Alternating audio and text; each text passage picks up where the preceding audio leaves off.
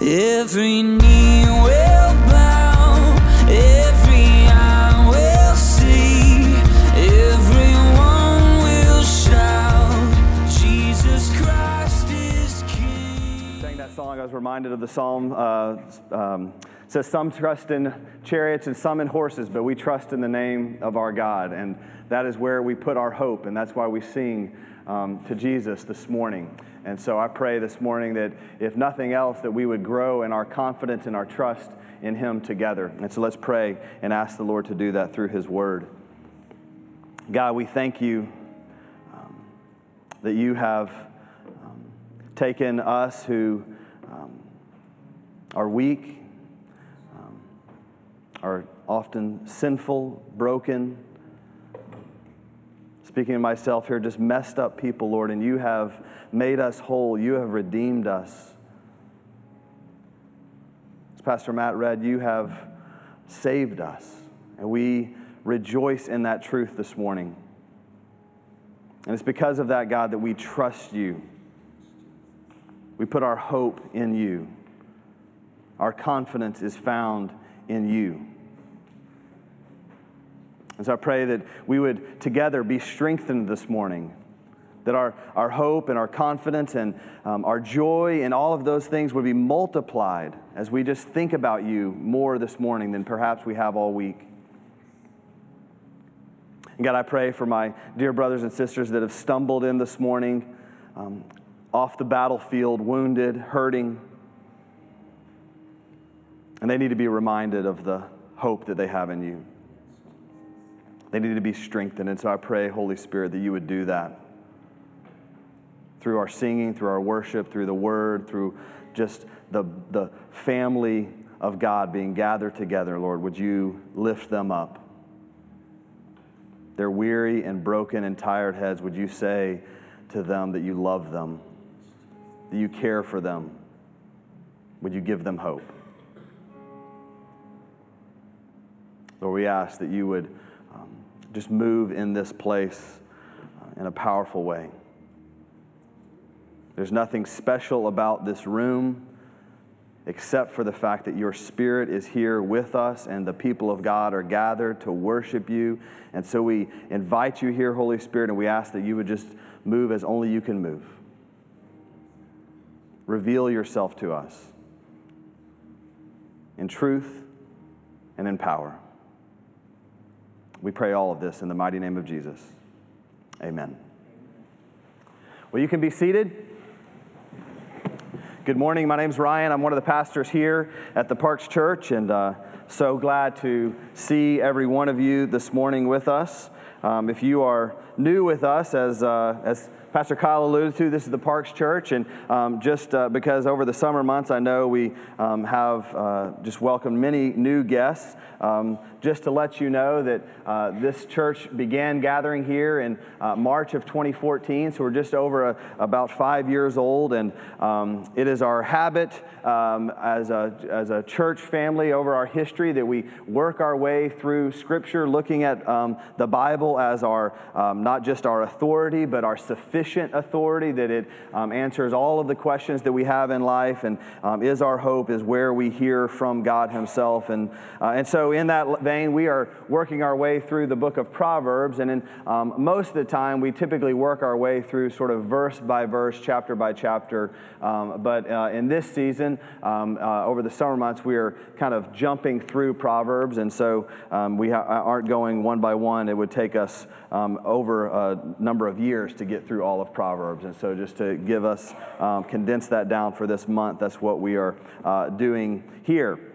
And as Stacy read for us, this is a Proverbs chapter 10 is sort of the anchor for where we are this morning, but it is a proverb of Solomon. Solomon, the wisest man after Jesus, of course, who ever lived, a king. Some of you have been with us for a season. Remember that we went through the book of Ecclesiastes and Solomon's wisdom revealed to us through his writing there. But he had a great ability. He asked God for wisdom, and God granted him wisdom. And so Solomon obviously had the law. He knew right from wrong.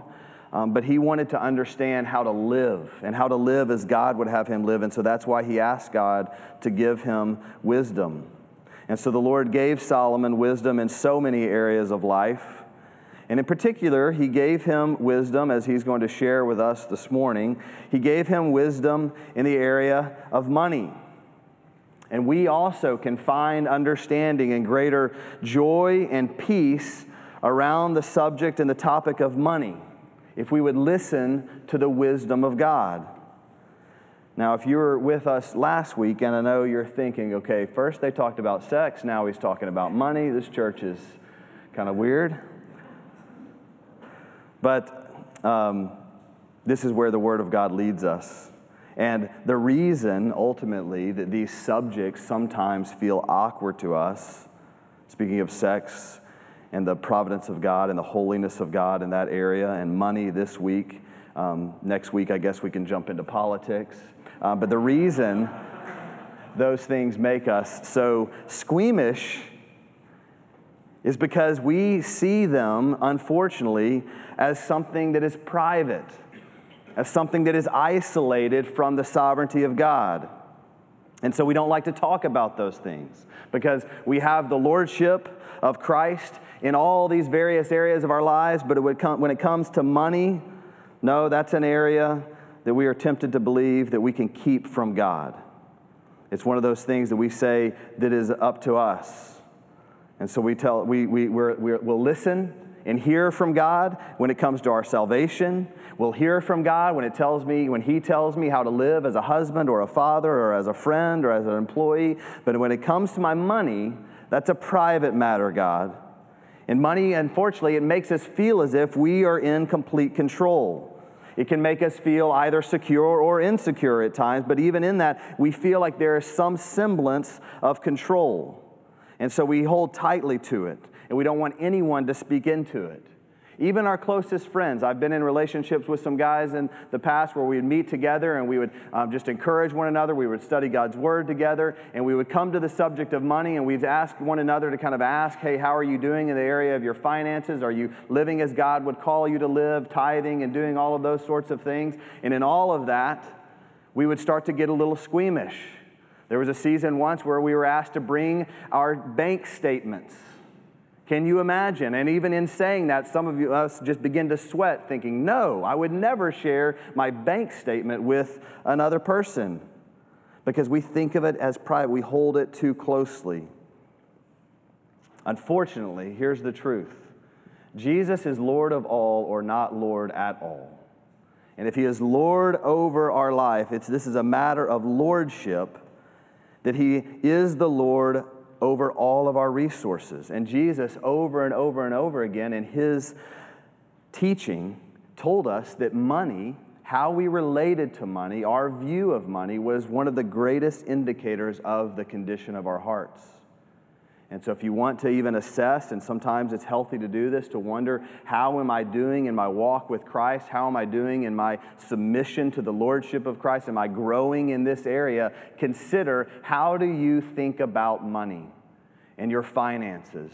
And are those under the Lordship of Christ? Consider what He said in Matthew 23:23. The Pharisees, He calls them hypocritical. And He calls them hypocritical not because they weren't tithing. No, the Pharisees tithe. They went to great lengths. It says that they even were tithing in that verse. They were tithing on their herb gardens. Can you imagine you go out to your herb garden and you clip off 10% and bring that into the house of God? But He says that they were hypocrites because they were disregarding weightier matters than just tithing. So Jesus is not saying in that text to stop tithing. He's saying that tithing is just a baseline level of obedience, just a basic level of obedience in how we relate and consider our finances in submission to the Lord. That's that's ground zero. And then from there, He says to the Pharisees, you need to look at all these other areas of your life where you're being hypocritical.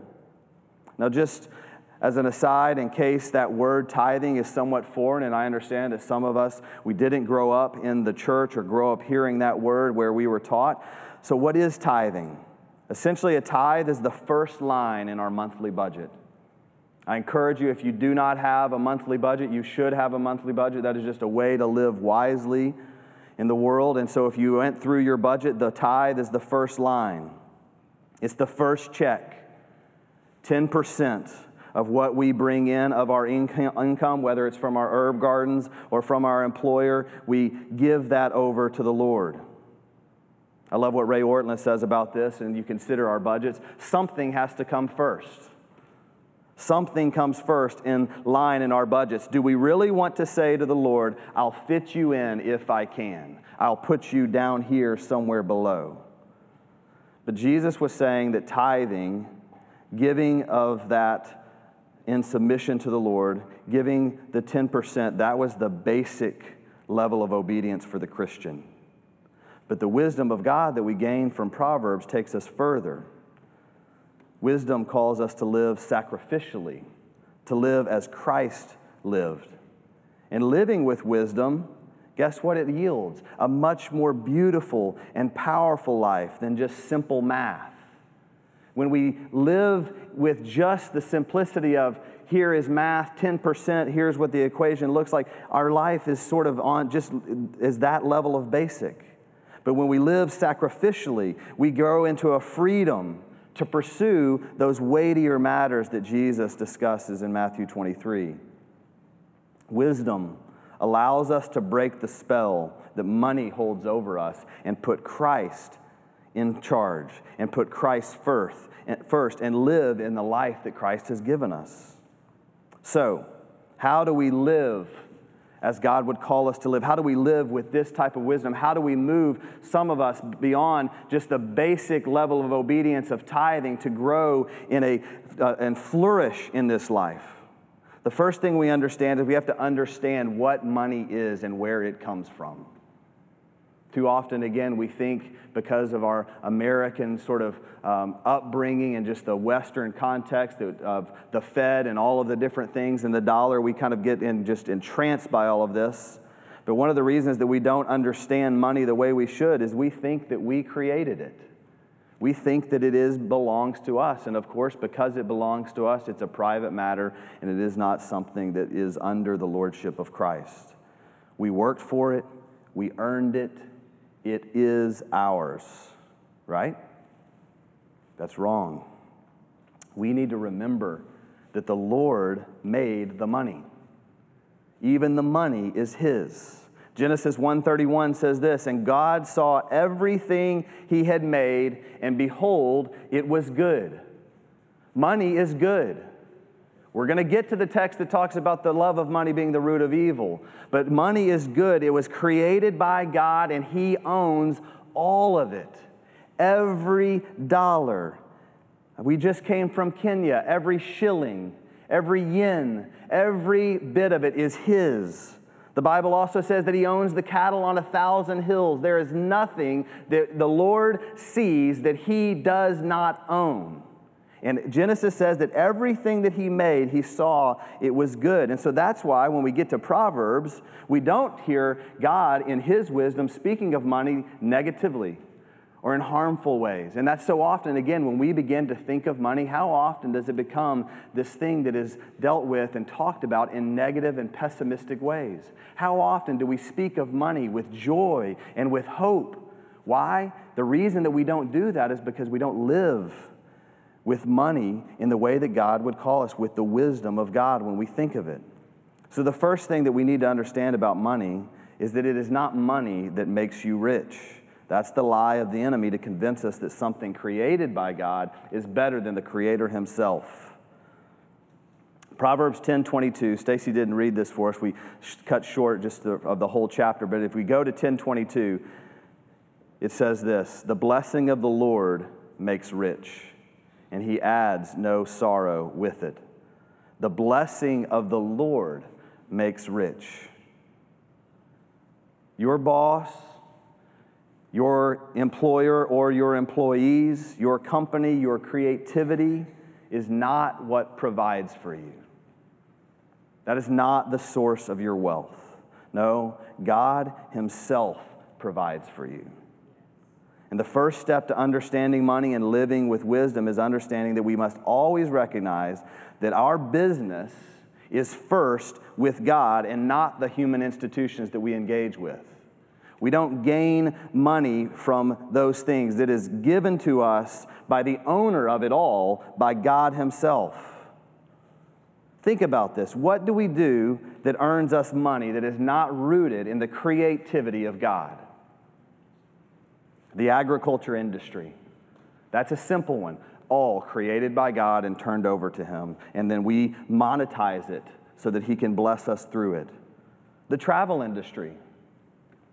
Y'all know, you've heard me talk about this before. I love to go to Colorado. Why do I love to go to Colorado? Because I experience the creativity of God in powerful ways as I look at that mountain.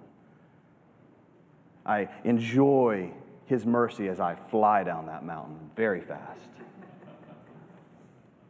It's a joy as I catch the fish that he created and put in the stream for me to enjoy. All of that, everything that we do, and that is a monetized industry, but it's rooted in the creativity of God. How about education? All of the money that's spent in that. We are training and educating the people that God created. Manufacturing, all of the things that we build are ultimately rooted in things that were put on this earth by God first, created by God. Healthcare, we take care of the bodies that God created. So our problem with money is that we look at all of these things and we think of these various industries and the practices that we engage in, and we think that we make the money through them. And so then again, this creation becomes our source of joy rather than the Lord himself. I referenced just a moment ago, I said that we'd get to 1 Timothy 6:10. It says this, "For the love of money is the root of all kinds of evil. It is through this craving that some have wandered away from the faith and pierced themselves with many pangs." The reason we don't have a positive outlook of money is that we crave money. We crave it so much that we wander and drift away from the things that God has called us to. So if we want to have a positive outlook of money and we want to see money in the way that Proverbs does, we've got to put it back in its proper perspective. We've got to see money as something given to us, created by God, and then given to us, a biblical worldview. And if he created something, this is the best wealth that we can find then is in him. Not the things that he created, not the money that he gives to us through those things that he created, but ultimately in him alone. Think of this, brothers and sisters in Christ. If you have Christ, if you're a Christian today, you have the creator of all the wealth. What more could you want? What more could you need? You have the one who established it, who created it, and yes, has in some senses blessed us with it. We don't need all these other things because we have Christ. Think of our kids. How often, especially in our context, do our kids want for anything or have concern or question about where they're going to find their meal, where they're going to be taken care of? I know in my house, they don't really ask that. They don't ask, are we going to be able to eat today? Are we going to be able to, do this or that? They just say, when? When will we eat? When will we go? When will we do this or that? Because it's just an automatic assumed. Why? Because they live in our household. They are our possession in a sense. And so we who have Christ, we have the creator of all the wealth. So no matter the amount of money in your bank, you have the one who owns it all. It doesn't matter what's sitting in there on some account, on some ledger, because you have Christ. And so because we have Christ, we can trust that our bank account balance is perfectly in accordance with what God would say. It is exactly what God would have it to be. He's given you everything because he's given you himself. And in that, what more could we ask for? But back to 1 Timothy, we have pains because we crave and yearn for more and more and more.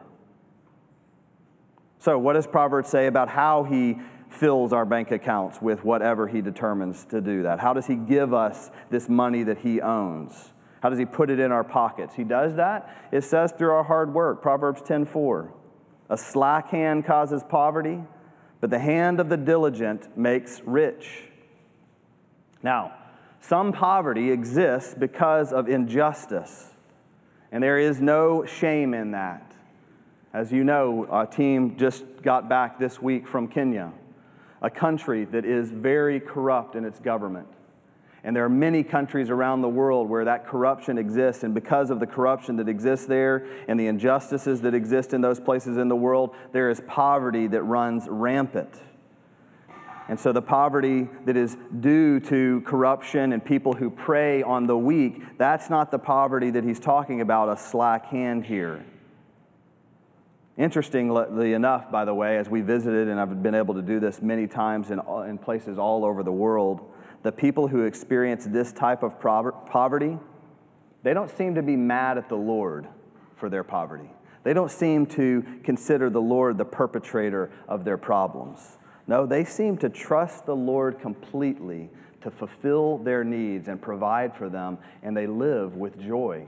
I don't know if you've ever experienced that before, but it's amazing to see when someone's heart is fully for the Lord and dependent, because there is no other means for them to be dependent, no other place to be dependent on, completely dependent upon the Lord, and they find joy as the Lord provides. They're overjoyed when the Lord brings them money or provision. But no, poverty that is due to laziness, however, is not good. A slack hand causes poverty.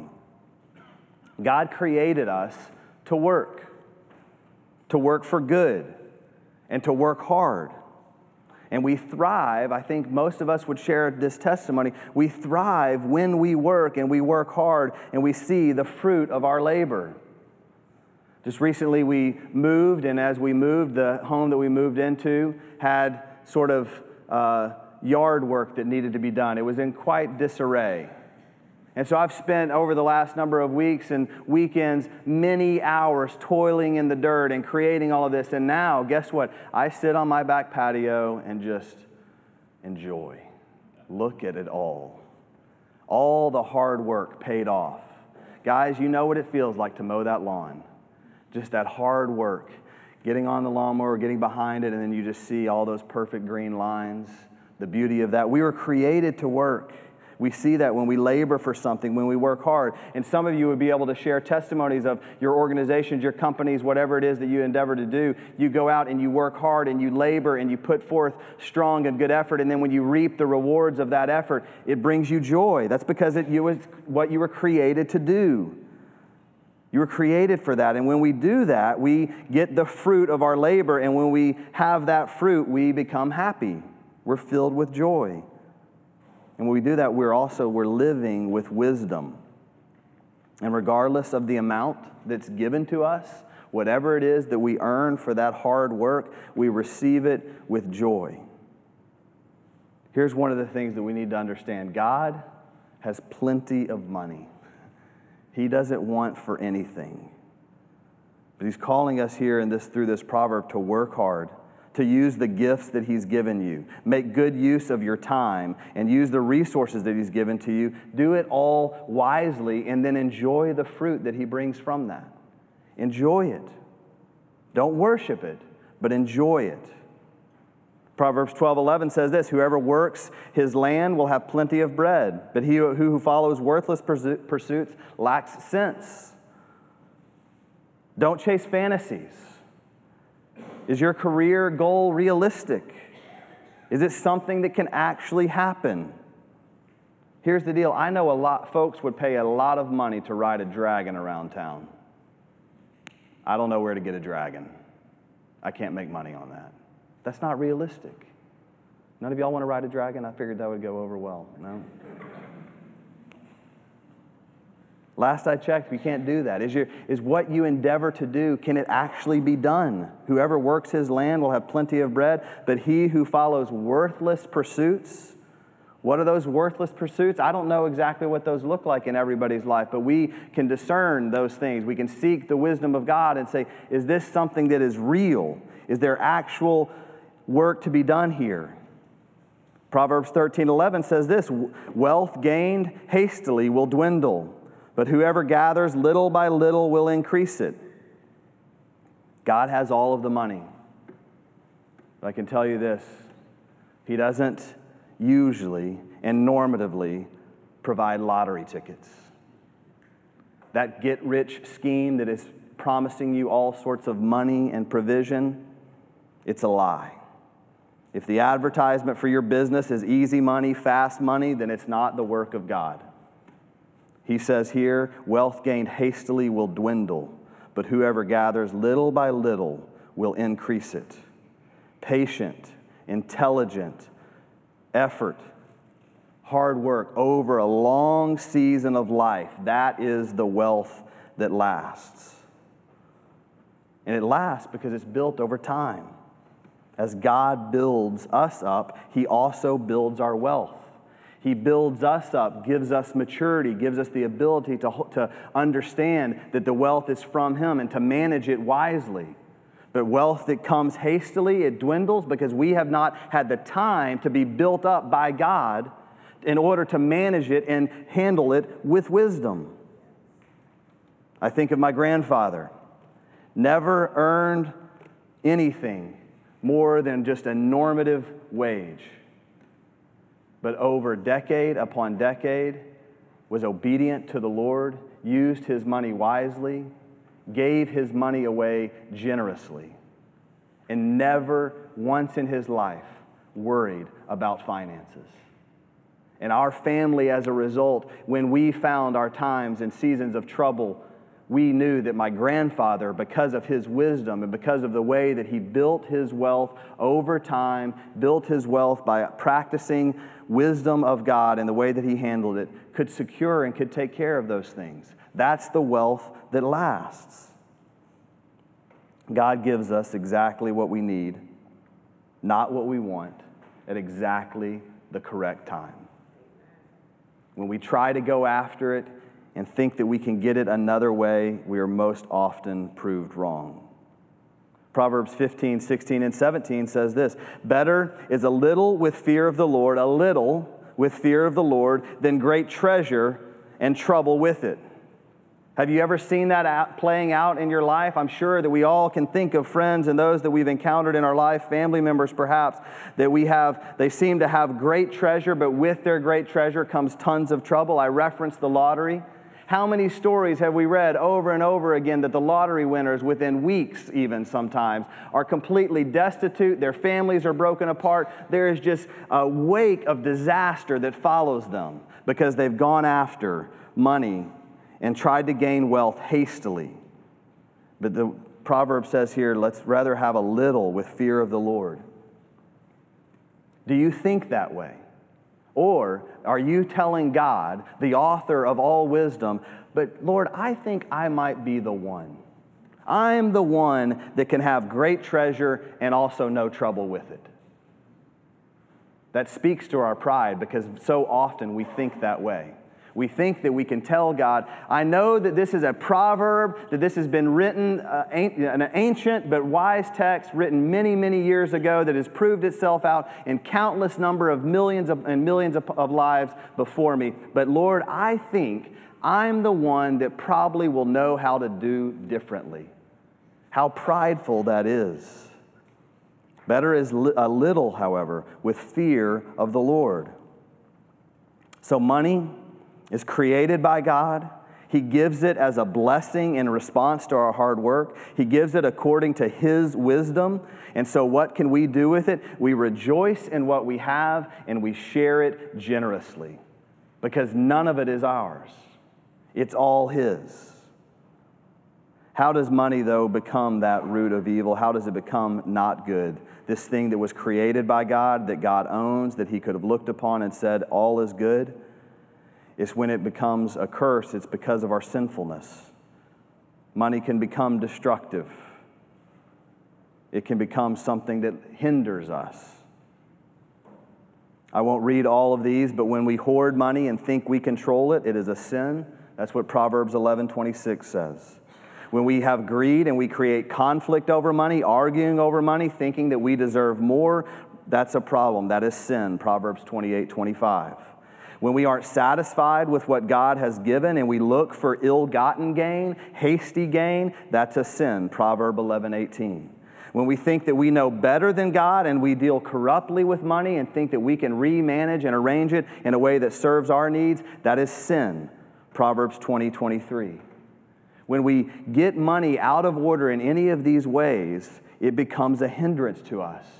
And in all of these things, if you're experiencing a season in your life where you are confounded by money, where money and your finances have become a trial for you, and the conversation is painful every time you try to have a conversation about money, or you think about money, I would encourage you, exhort you, brother and sister, go look at these texts and see what God has to say. And if there is conviction that is brought upon your soul, repent. Confess it to God. Give it over to Him. If you confess your sins, He is faithful to forgive you.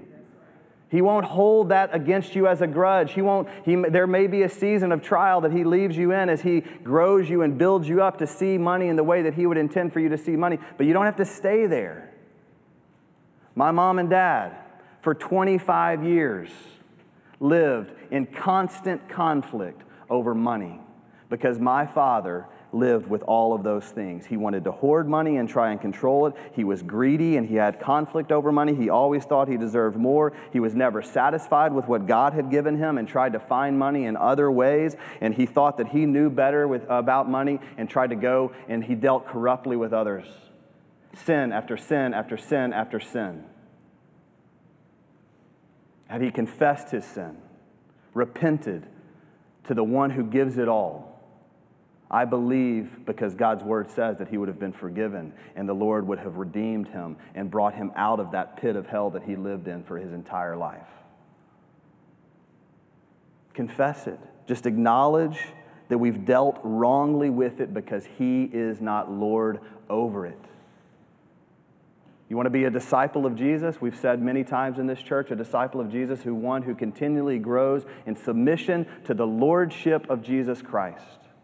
Is he Lord over all areas of our lives? And do we live with the understanding that he's Lord of our finances and that we will live with his wisdom and deal with our finances according to the way that he calls us to?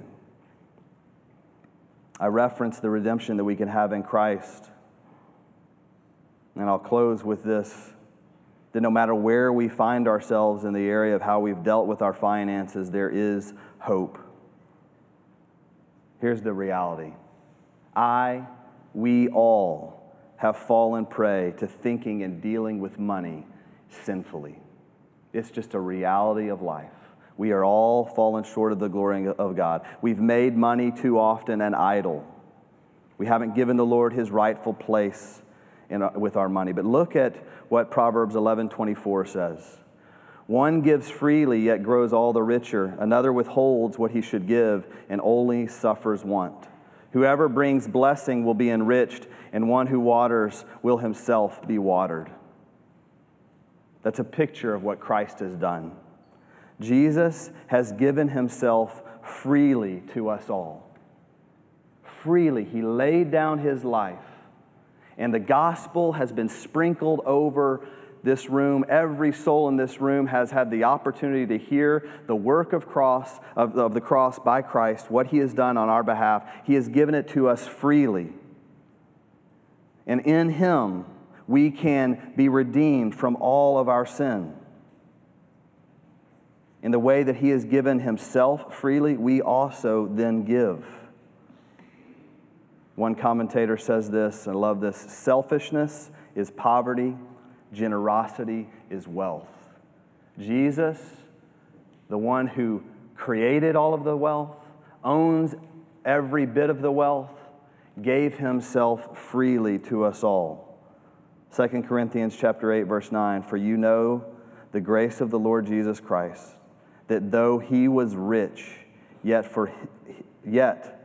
for your sake he became poor, so that you, by his poverty, might become rich. That's what he's done for us. And when we consider his life and the example of his life for us, then we can live according to the wealth that he has given us all, his life. We don't have to be selfish. We don't have to be hoarders. We don't have to look for ill-gotten gain. We can trust the Lord because He has proven His goodness and His kindness to us through His sacrifice on our behalf. Selfishness is poverty.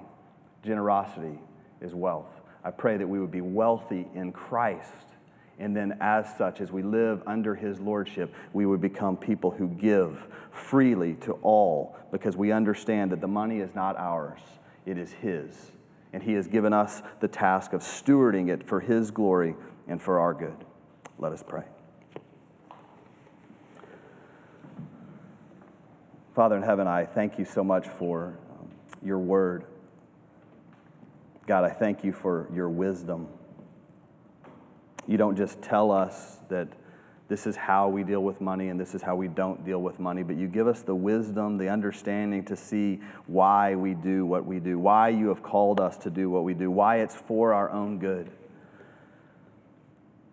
And Father, I pray by the power of Your Holy Spirit that whatever is true would remain in our hearts, and anything that I spoke that was false, that was not from You, would be just removed from our minds.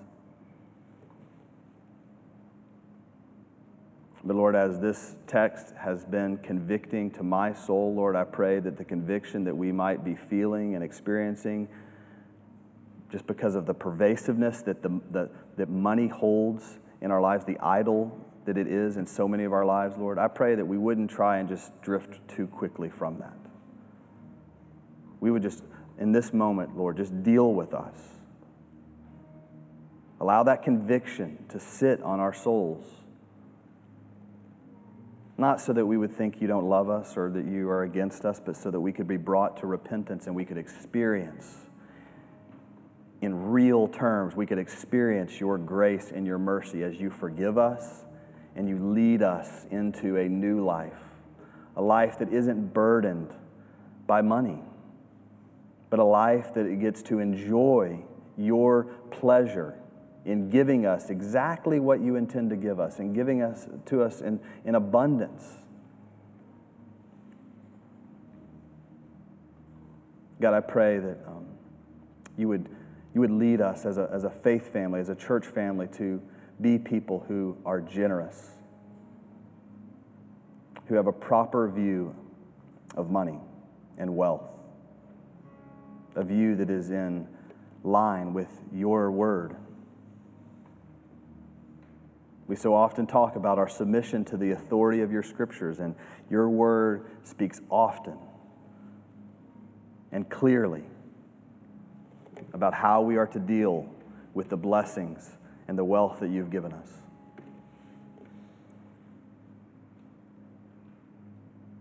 God, help us to live in accordance with Your will. Lord, I pray that anyone who does not understand that text that says that for our sake You became poor so that we might become rich, would You prompt them to have a conversation with someone today or this week to explain that, to understand the glory of the good news of the gospel of Jesus Christ. That, Lord Jesus, You came in Your wealth and in Your power, and You humbled Yourself to death, even death on a cross, so that the wrath of God against sinners like me would be paid for and taken care of. I pray that they would know that. They could experience the joy of knowing that. So would You just move in whoever's heart is dealing with that question this morning, Lord, You know their souls. Would You lead them into a conversation where they could hear more about the good news, about who You are and what You've done on our behalf. Lord, we love You. We praise Your holy name. We thank You for Your abundant blessing on our lives. Help us to live as You would call us to, for our good and for Your glory. In Jesus' name I pray. Amen. Every knee will bow, every eye will see. Thanks for listening to the Parks Church of Melissa podcast. We meet at 10:30 Sunday mornings at Melissa Middle School, and we look forward to seeing you there soon. The Parks Church, for the city, about a person.